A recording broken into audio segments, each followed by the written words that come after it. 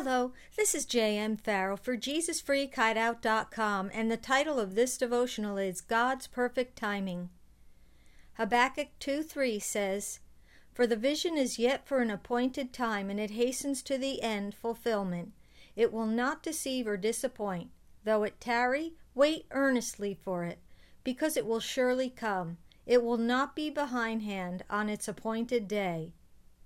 Years ago, my husband Joe applied for a job in the company where his friend and former co-worker Rob was employed. My husband really wanted and needed this position. Even so, we put this job on the altar, and we asked the Lord to close every door if it wasn't His best for Joe. My husband's interview went so well that Rob told him that the job was his. Nevertheless, doors began closing against Joe, and the job was given to someone else.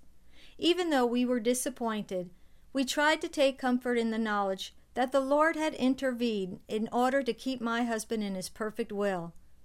Exactly 2 years later, Rob approached Joe with a second opportunity for them to work together.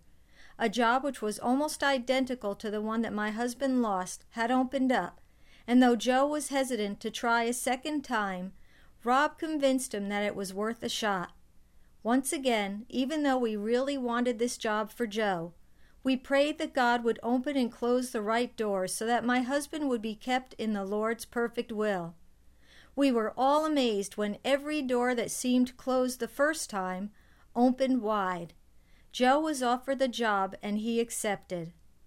What made the difference between these two experiences? God's timing. In both instances, my family and I prayed the same way. We asked the Lord to open and close the right doors so that my husband would be in His perfect will at all times. The first time, God closed doors. The second time, He opened them. As we earnestly sought the Lord's wisdom and guidance, He moved mightily to keep us in His will and timing. There are times when it appears that God is saying no to us when He's actually saying wait. The Bible often uses phrases like the appointed time, or the proper time. Solomon wrote, "There is a proper time and procedure for every matter." Ecclesiastes 8:6. Ours is not a hit-or-miss God. He created us with specific plans and purposes in mind, and His timing is always perfect. Scripture says, "But these things I plan won't happen right away. Slowly, steadily, surely, the time approaches when the vision will be fulfilled. If it seems slow, do not despair, for these things will surely come to pass. Just be patient. They will not be overdue a single day." Habakkuk 2:3. As long as our trust is in God and we are praying and seeking Him daily, we can be sure that He is busy working behind the scenes to bring our God-given dreams and visions to pass. The Lord instructs us to be patient and not to despair, because He knows that impatience and discouragement can cause us to miss out on His best for us.